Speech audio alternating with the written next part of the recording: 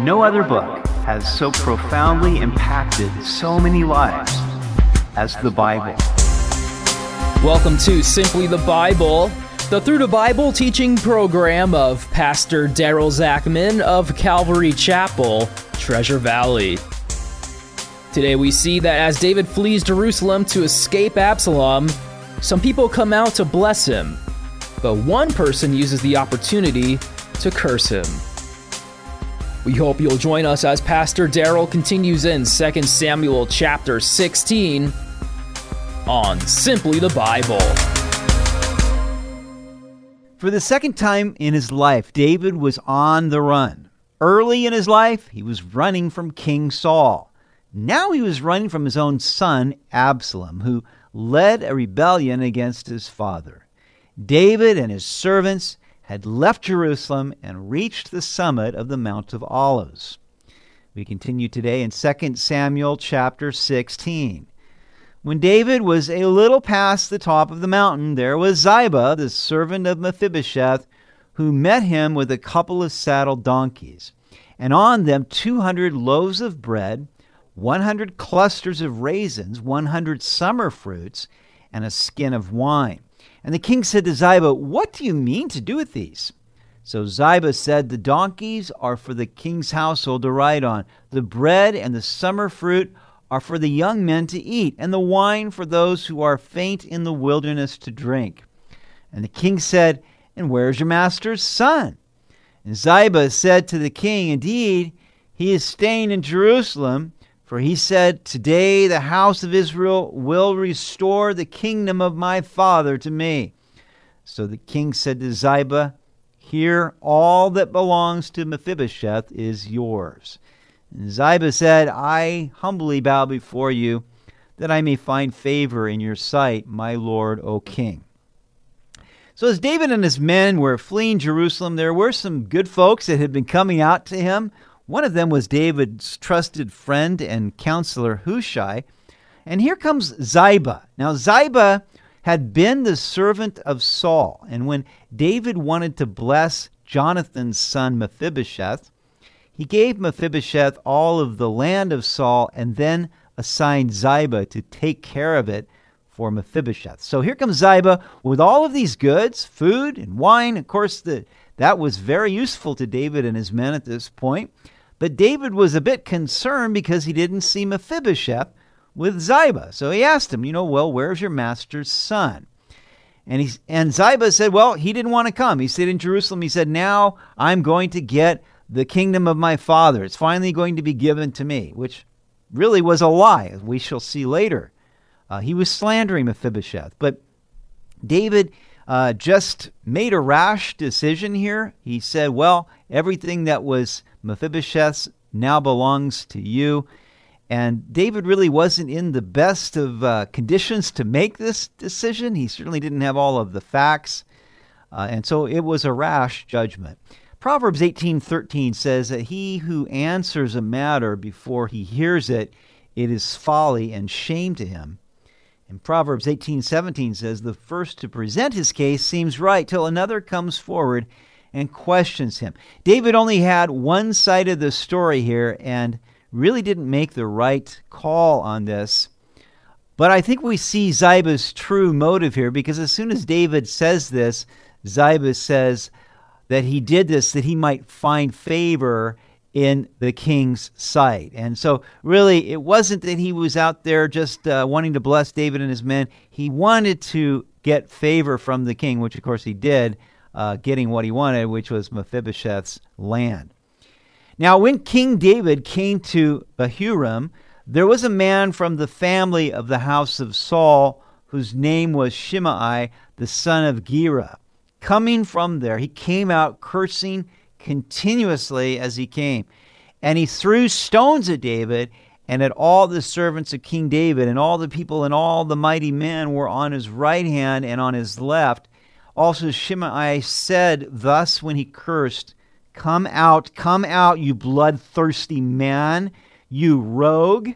The Lord has brought upon you all the blood of the house of Saul, in whose place you have reigned. And the Lord has delivered the kingdom into the hand of Absalom your son. So now you are caught in your own evil because you are a bloodthirsty man. Who was this guy? Okay, so he comes out of Bahurim. It was a village on the road from Jerusalem to Jericho in the tribal territory of Benjamin. And he starts cursing the king, throwing stones, kicking up dust, just really making a scene, and accusing David really of being bloodthirsty and taking the kingdom of Saul by force, which he never did. He never laid a hand against Saul, but just coming in this slanderous way. And that is just the way the devil works. When you're down, when you're bummed, you're weeping, as David was, over everything that was going on. Now here comes the devil to just lay these false accusations against him. And of course, Shimei really was in the wrong. In Exodus 22:28, it says, "You shall not revile God nor curse a ruler of your people." He had no right to be cursing David like this. But like so many stone throwers, Shimei was breaking the law even while he was accusing David of evil. Then Abishai, the son of Zeruiah, said to the king, "Why should this dead dog curse my lord, the king? Please let me go over and take off his head." But the king said, "What have I to do with you, you sons of Zeruiah? So let him curse, because the Lord has said to him, 'Curse David.' Who then shall say, 'Why have you done so?'" And David said to Abishai and all his servants, "See how my son, who came from my own body, seeks my life. How much more now may this Benjamite? Let him alone and let him curse, for so the Lord has ordered him. It may be that the Lord will look on my affliction, and that the Lord will repay me with good for his cursing this day." And as David and his men went along the road, Shimei went along the hillside opposite him and cursed as he went, threw stones at him and kicked up dust. Now the king and all the people who were with him became weary, so they refreshed themselves there. So Abishai, Joab's brother, said, "Look, let me just take this guy's head off for you, David. You don't need this." But David said, No, what do I have in common with you? Let him curse, because perhaps the Lord has said to him to curse me.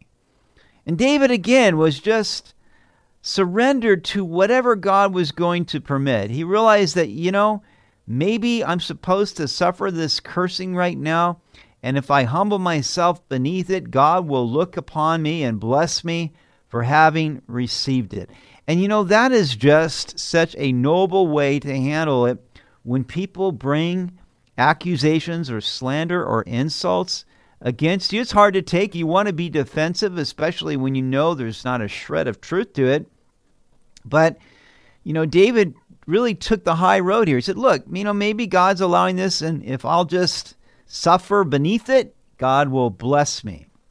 That is so much like the character of Christ. Peter said in 1 Peter 2:21, "For to this you are called, because Christ also suffered for us, leaving us an example that you should follow his steps, who committed no sin, nor was deceit found in his mouth, who when he was reviled did not revile in return. When he suffered, he did not threaten, but committed himself to him who judges righteously." Jesus committed no sin, and yet when they hurled their insults at him, he didn't say a word. And, I can't say that I haven't committed sin, and yet I'm so quick to want to defend myself. But here, what Jesus gave to us was a great example here. And yes, it requires that we die to self, for sure. And David was looking forward to the reward, that if he suffered this now, then God would reward him later. And that's really true. Jesus said in Matthew 5:10, "Blessed are those who are persecuted for righteousness' sake, for theirs is the kingdom of heaven. Blessed are you when they revile and persecute you and say all kinds of evil against you falsely for my sake. Rejoice and be exceedingly glad, for great is your reward in heaven. For so they persecuted the prophets who were before you." And that's what you got to do. When these kinds of things happen, you just look forward to the reward at the end of the day. Jesus said, look, if you are persecuted or insulted for my sake, just know that that's what they did to the prophets, but you got a great reward in heaven. Verse 15, "Meanwhile, Absalom and all the people, the men of Israel, came to Jerusalem, and Ahithophel was with him. And so it was when Hushai, the Archite, David's friend, came to Absalom, that Hushai said to Absalom, "Long live the king, long live the king." So Absalom said to Hushai, "Is this your loyalty to your friend? Why did you not go with your friend?" And Hushai said to Absalom, "No, but whom the Lord and this people and all the men of Israel choose, his I will be, and with him I will remain. Furthermore, whom should I serve? Should I not serve in the presence of his son? As I have served in your father's presence, so will I be in your presence." So Absalom was surprised to see David's friend Hushai come back and want to be with him, and said, "Shouldn't your loyalty be with your friend?" But Hushai said, "No, I'm going to be with you, but notice here the way Hushai responds to Absalom. He never actually lies.